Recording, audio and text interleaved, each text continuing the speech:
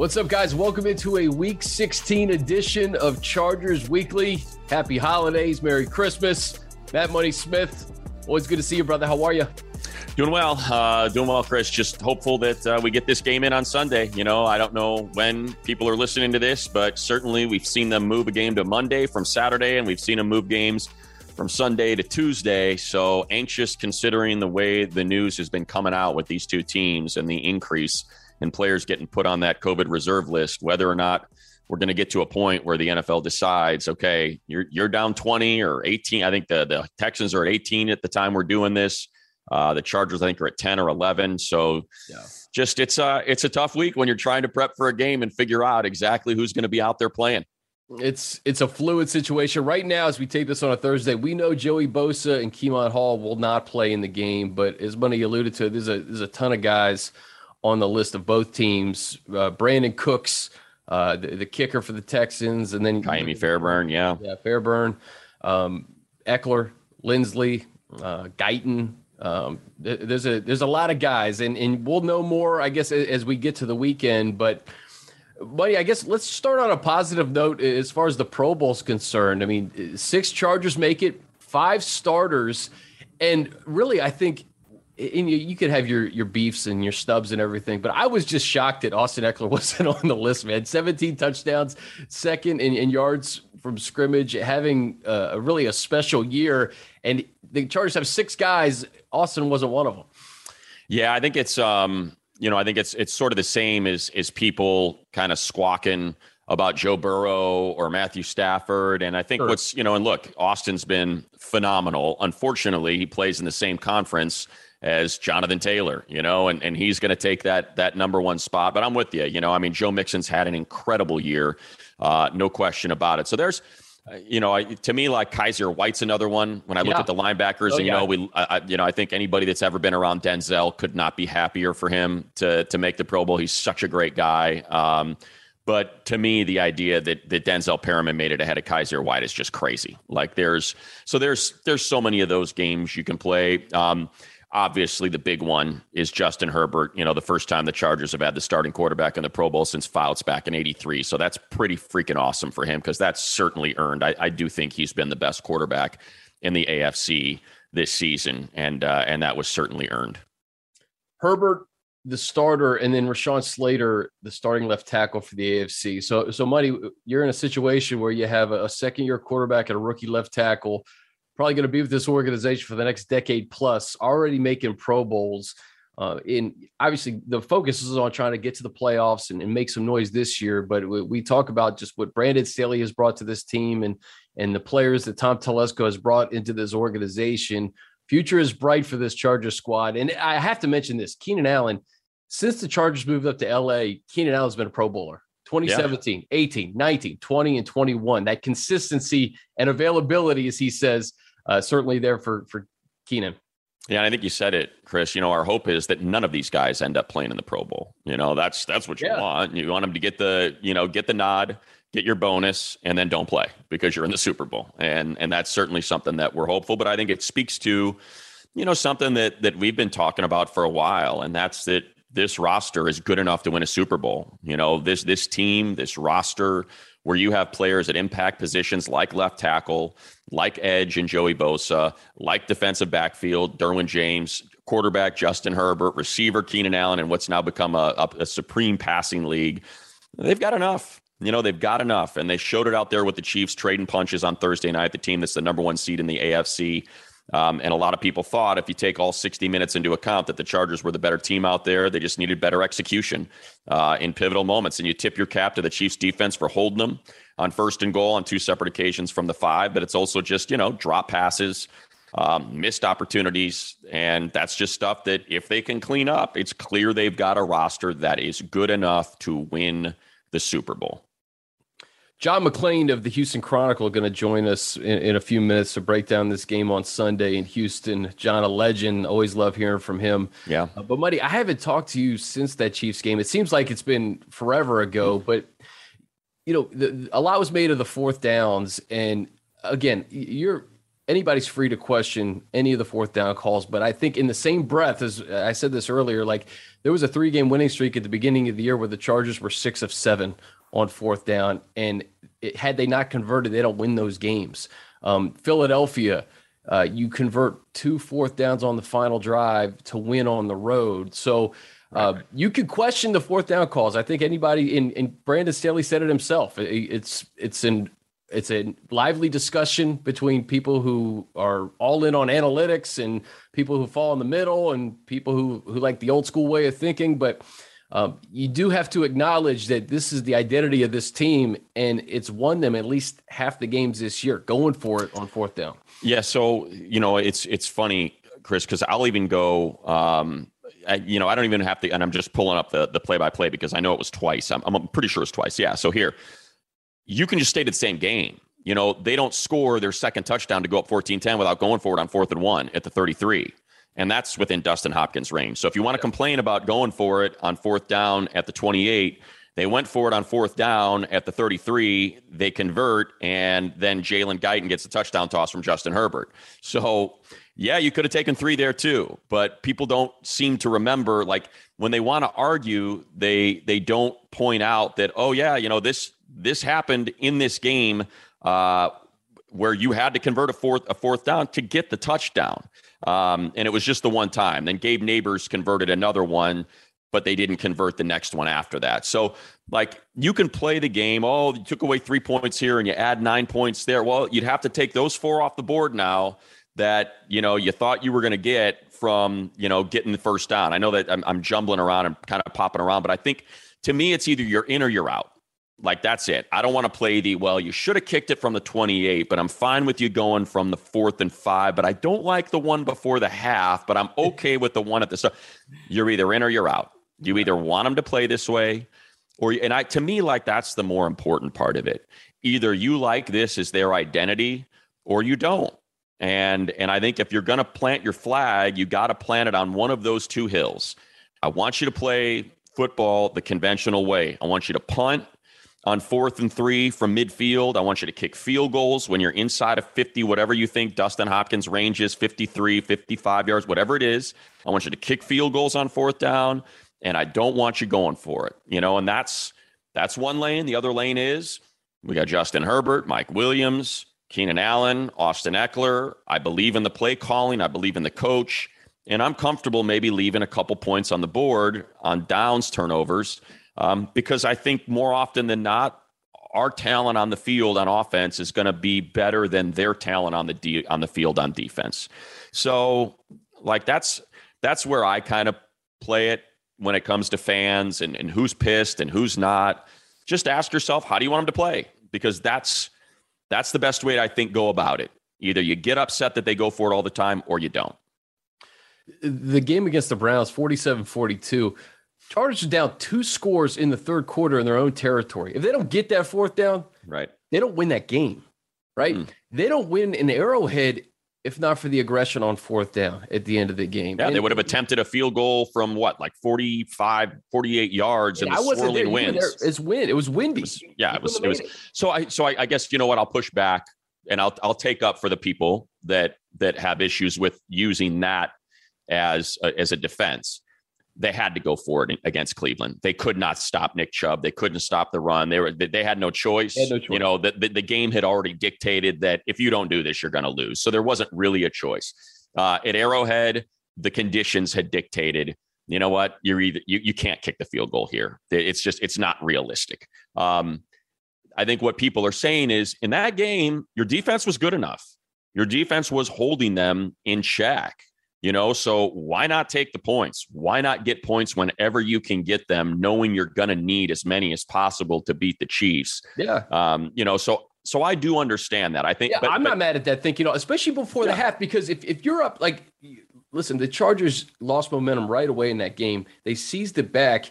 If you do kick 3 before halftime, you're up 7 at home. And this is the Chiefs team of old where they're scoring 40, 50 points. I think this was playing well. So I could see that. Hey, 17-10, fine. Yeah. I think the one pushback, and again, I'm pushing back on all sides here. So I think, push away. So I think what you can then say is that you don't and I'm speaking to the collective view of the fans, you don't have the intel that the coaching staff has. I think at that point, when they're going for it, they know Derwin's gone. They know that he's not coming back. And now they are staring at a defensive backfield with Devontae Harris, Trey Marshall, and Tavon Campbell instead of Derwin James, Alohi Gilman, and Asante Samuel, saying, how the hell are we going to slow this team down? In the second half, without Derwin can cover up a lot. We now know he's not going to be out there. So if we've got a goal-to-go situation, and I think this play is going to work, then I need that extra 4. I need 21-10 so much more than I need 17-10 right now, because I expect this offense to probably get after it in the second half based on what's happening with our current injury situation. So that's my guess, is that came into play there, is them thinking, we got this turnover on a short field. We're here right now. Let's see if we can sneak out an extra 4 and go up by 2 scores, knowing that Derwin's not going to be back in the second half. And hey, the offensive guys are all for it. Keenan, they should be, yeah.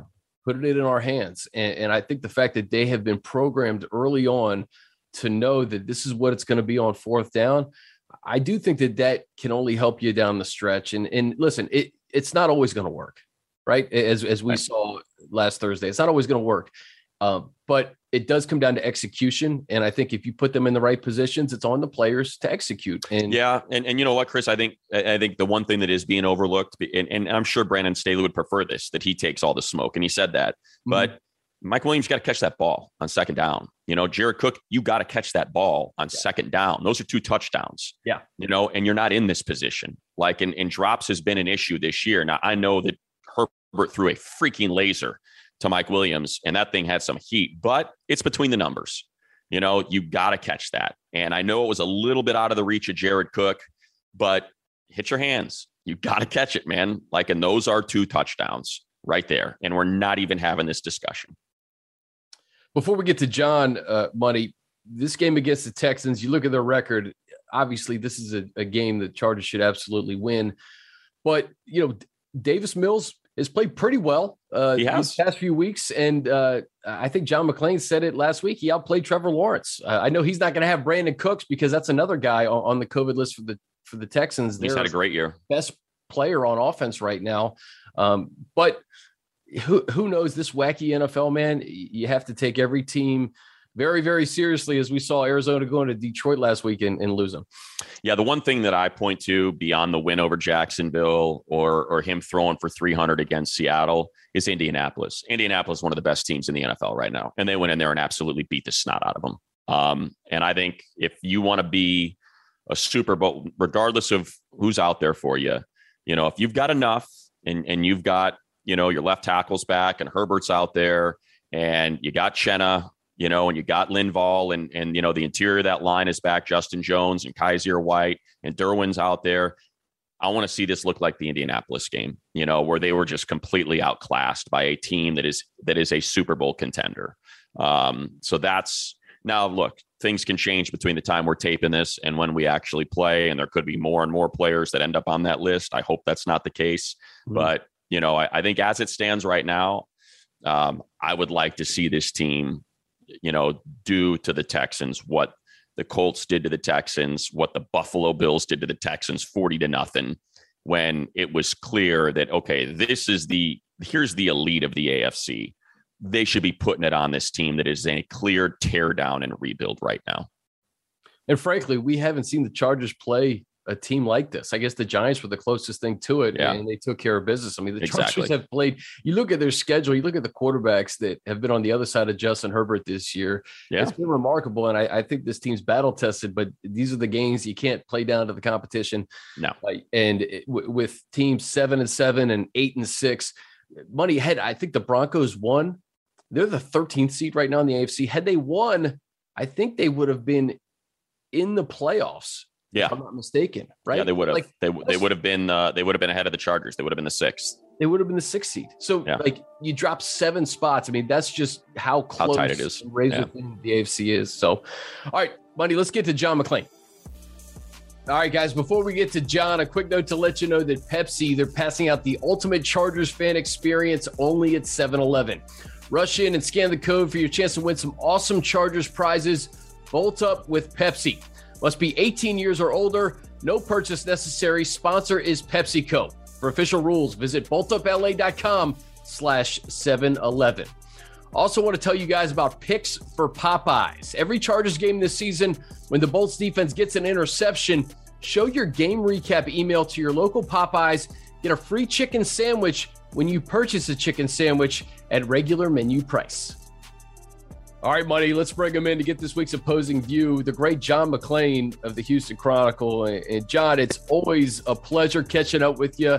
We're looking forward to getting down there on Sunday. Money and I were just talking about it, though. Some uncertain times as we tape this, more guys being put on the COVID list in Houston. Is the world in which we live in right now. And of course, the NFL is no different. The Texans, as of right now, have 22 players that are on the COVID-19 reserve list. They only have one player who's going to be out with an injury, but of the 22, they still have their two quarterbacks. They lost their kicker, Kaimi Fairbairn, who's had field goals of 61, 52, and 51 in the last two games. And they signed some guy I've never heard of. And, as in a situation like this, they'll be testing tomorrow. They'll be testing Saturday. They'll be testing. You can do it up to Sunday morning before the game. So they're hoping to get guys back. But when I look at last week, I know Cleveland was hoping to get Baker Mayfield back, and he's still not back. And the truth is, Chargers are going to win this game no matter who's playing for the Texans. Yeah, John, I'll tell you, it's and again, it could change for the Chargers as we're doing this right now. They're at 11, and they added two more guys yesterday, two starters. Jalen Guyton's been the third receiver, and Austin Eckler's certainly been one of the best running backs, accounted for 17 touchdowns for this team. So don't know what that's going to look like. Could you share with us, player sentiment, coach sentiment? We know, kind of how Baker felt. He took to social media talking about where he was. Where are the players at with kind of how this is being approached? The only one who has said anything that we've taken to heart is their center, Justin Britt, who missed a few games.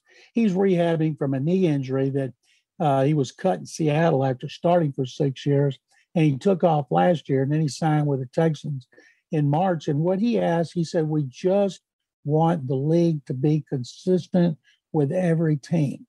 Now, we were told yesterday by the NFL, the game will be played, of course, but there had been no talk about postponing it. But I know last week, a couple of teams found out late, as that doesn't mean the Chargers couldn't find out before they get on the plane and fly here that it could be delayed a day or two. But I don't expect it to. The Texans can field a team. That's one reason that they have 16 players on the practice squad. They're signing up guys off the street like the Texans have done with their kicker.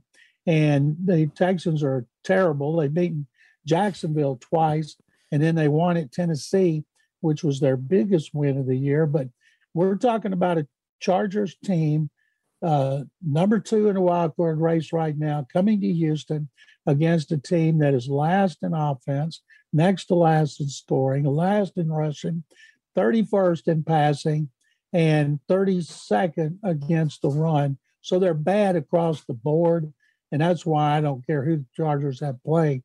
They got more talent. They got motivation. They're excited about the possibility under Brandon Staley of making a Super Bowl run. So people ask me every day, how bad do I think the Texans are going to get beat? Yesterday, I said 15. I may change it to 20 once I know how many players are going to be playing for the Texans. Yeah.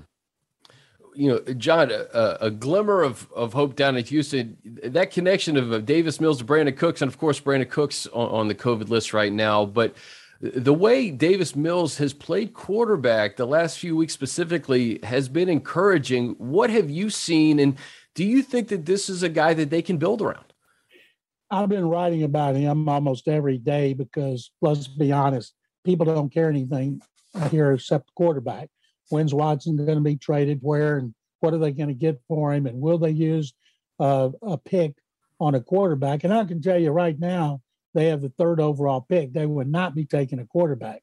I see some people have them taking a quarterback in the 1st round, and no, that's not going to happen. Now, they don't say, but I know they're going to go with Mills next season They're going to fill in around him. They have 9 draft choices.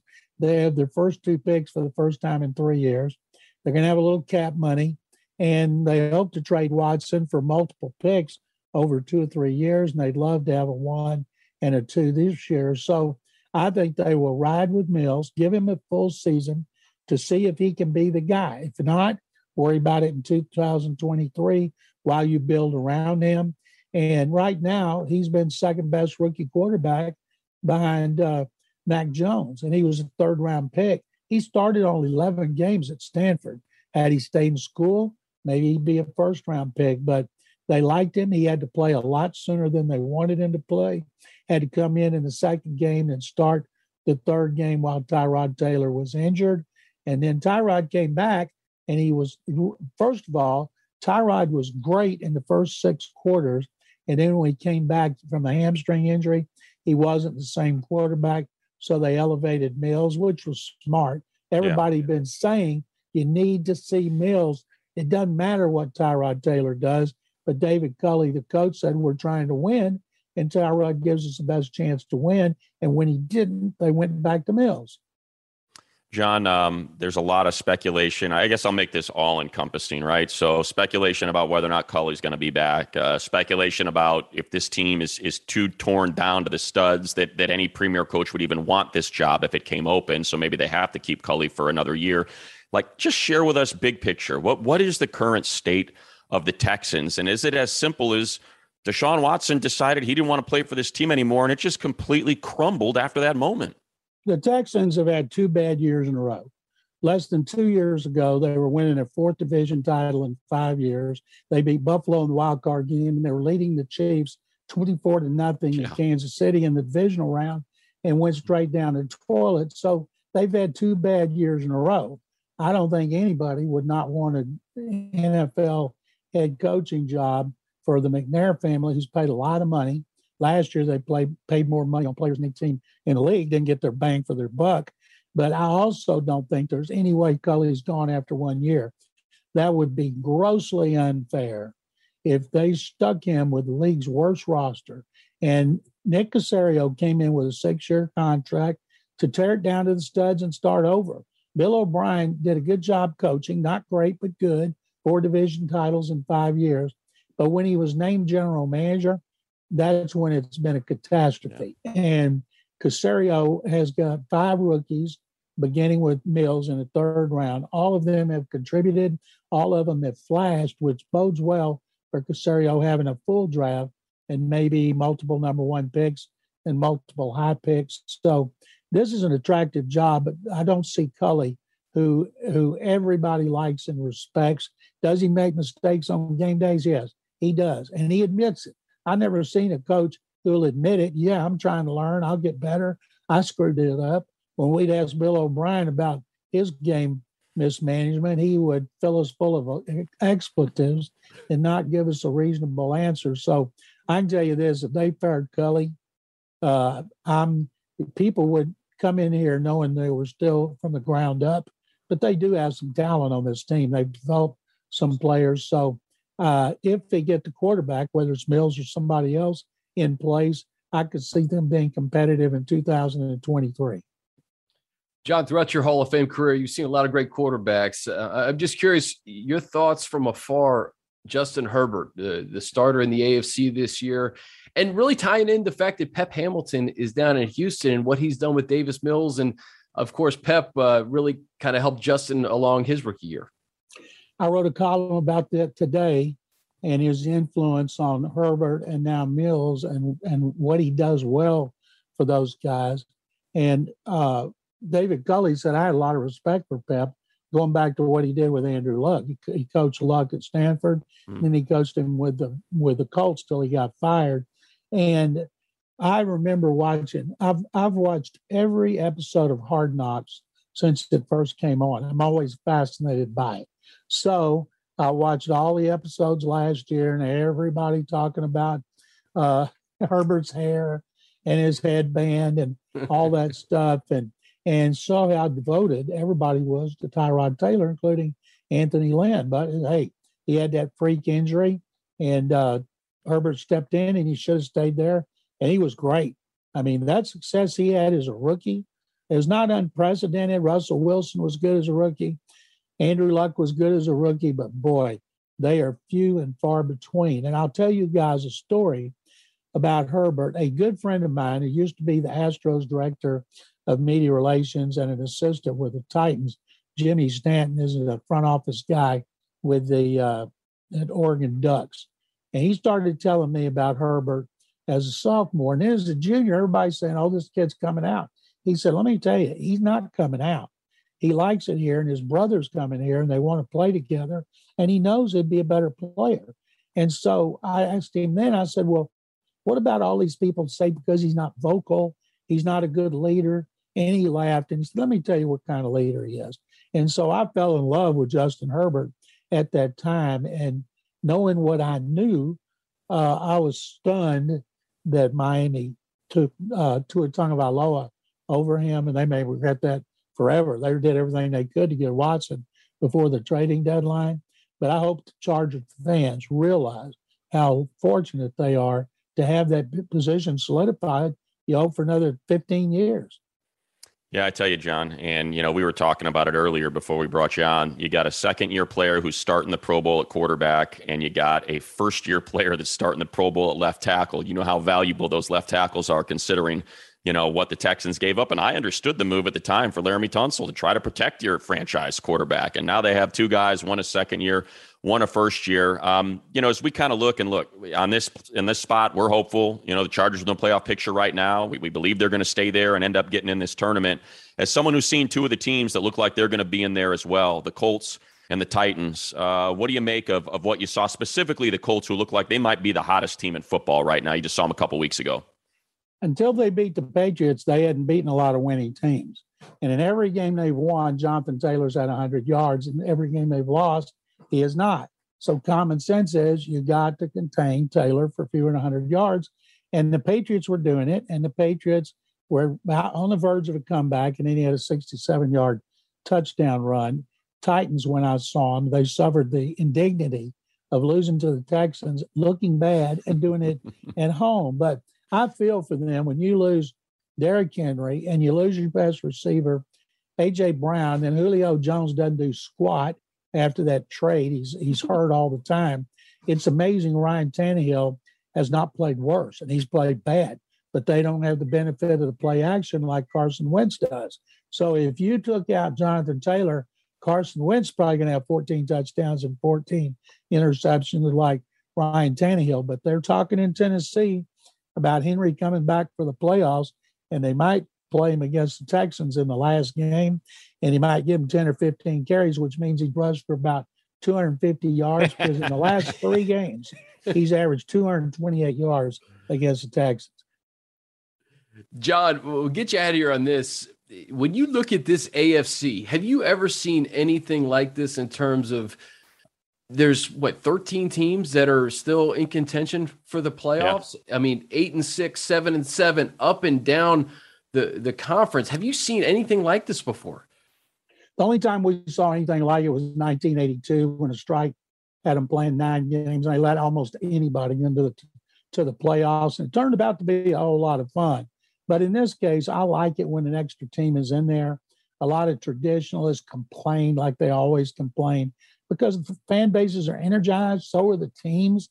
And as someone, I will never complain about Bill O'Brien's coaching again, because except for 2017, when Watson suffered a season-ending injury and they had 22 players on IR, they were either winning the division or competing for the division when he was there for a full season. So now the Texans are so far away from that, I'll be on the other side of the grass before they get good again. And I think it's tremendous for the league. I think it's tremendous for the fans and the media. When you got a winner, you get more listeners, you get more clicks on your stories, people get more excited. And I think just 4 years ago, Texans came down there and beat the Chargers in Carson, and that seems like 14 years ago. It really does. Yeah. I mean, gosh, what was that, 2019? Is that 2019? Rivers played great, and the Texans beat them on the last drive. Yeah. Oh, my gosh. Yeah, it was a good time. We appreciate it. John, that was great. Really appreciate it. My pleasure, guys. Thank you very much. Merry Christmas, happy holidays, and good luck to the Chargers from here on out.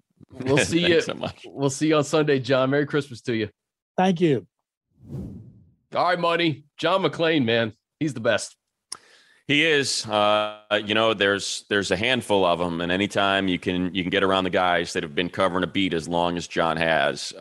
Many stories, and it was just, I think, for our younger fans that are just getting into the NFL, it's probably hard for them to believe that, pre-social media, players had to saddle up to these guys. They had to befriend them. They had to share information with them because they wanted to get their names out. They play a sport where their faces are covered up by helmets. They're relatively unknown. It's not the NBA. It's not baseball. And football players that wanted to become celebrities, if they weren't quarterbacks, they were relying upon the beat writers. And the beat writers used to travel with them. They travel commercial. And the beat writers might be sitting in a seat right next to these guys. They'd stay at the same hotel. Yeah. A lot of times the teams would include them in their meals, and they were part of the team, and John is part of that generation. He's been doing it that long from when it was the Houston Oilers, and he's running around with Bum Phillips and Earl Campbell. And he's look, there's not a lot of them left because it's now been about, 15 years since we kind of had those relationships, maybe 10, but it's always great when you can get someone like John that's been doing it this long and doing it this long as a local beat writer. Cause he's just as good as it gets. And man, if you have an opportunity, you'll see, you can tell the way he writes compared to maybe how some other people write about the league and about sports now. It's a true craft, and we certainly appreciate having him. You can hear him in the way that he, threads those words and weaves them together to spin his stories. It really is. He pulls no punches, and I love the little anecdote about Herbert, knowing that Herbert was going to be a leader, and despite people saying he wasn't and wasn't vocal enough, and just having that insight, like you said, at the local level, but to be so plugged into the league, it is very, very rare. So we appreciate John for sure. Buddy, I usually ask you for keys to the game at this point, but I mean, stay healthy. Stay healthy. Yeah. Hopefully keep as many guys off that list as we can. Get there, get a win, and get back, and keep guys off that list when you get back. Like that, to me, that's that. I remember Anthony Lynn said it last year. He said, look, we believe that whoever is able to manage this pandemic is going to probably win the Super Bowl, that this thing is going to alter. Now, it didn't quite work out that way in the NFL. Most people were able to avoid any serious issues, but those words certainly ring true right now. And I'm not saying that a team's going to do a better job of it than the other. I think it probably at this point is coming down to luck. You see the Chargers, the Chiefs got a ton of positives. The Chargers now have it. They faced each other on Thursday night, so I don't know how it's going to turn out, but it's a bummer that it's come down to this, especially this late in the season. I just hope that somehow, some way we can get past it in these next 2-3 weeks. And by the time the playoffs come around, the Chargers can stay healthy enough to get these wins over the Texans, Broncos, and Raiders, get in the tournament, and be at full health when the playoffs start. Yep. Three more to go in the regular season, and they're all huge if the Chargers want to get in the tournament and make some noise and hopefully peak at the right time. And like you said, it's a combination of luck and just managing it the best you possibly can. So that's the key to the game. Stay healthy, get a win. I wish I had, I wish I had stuff that was better. I mean, you heard what John said. Look, their defense is terrible. I said it already. And if you look at their roster as it stands right now, they've got 3 defensive linemen. Their entire defensive front is on this COVID reserve list. So they're bringing in practice squad guys. And you know what? Build off what you had on Thursday night, with Justin Jackson.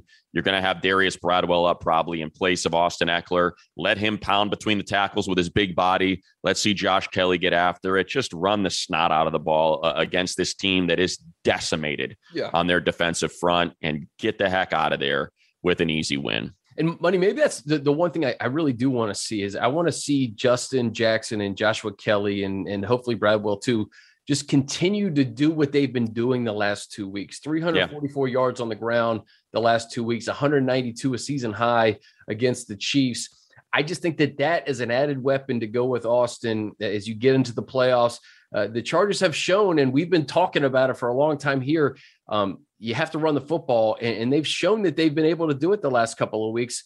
I know it's against a team that's depleted and one of the worst in football in terms of stopping the run, but take advantage of it and maybe get a little confidence for Kelly and Jackson and Bradwell as we get into these final 2 games of the regular season. And, they did it against the Chiefs. No Christian, no problem. Let's go. Let's go between the tackles. Let's run over, let's help Trey Pipkins out. And, we didn't mention Trey Pipkins at all in that game because it was fine. There were no issues. So do it again. He wasn't sacked. Herbert wasn't sacked either, right? He wasn't sacked, right. I don't believe.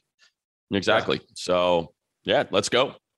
Let's go. All right, guys. Hey, Merry Christmas. Happy holidays. Always appreciate you guys tuning in every Thursday during the season. Money, again, I say it every week. I love doing this with you. Merry Christmas to you. And I'll see you in Houston. Be sure to download and subscribe to the Chargers Podcast Network. Wherever you listen to podcasts, Money going to be doing his thing. I know your prep sheet's going to be looking a little bit different this weekend, my friend. It's going to have a lot of handwritten notes on it because probably not going to find out till after we travel. I'm not going to have the computer to print things out how I want. It's going to be a real messy board, but you know what? It's a football game. It's much easier for us to get through it than those guys to get through it. So I'm not going to complain. Yeah, no question about it.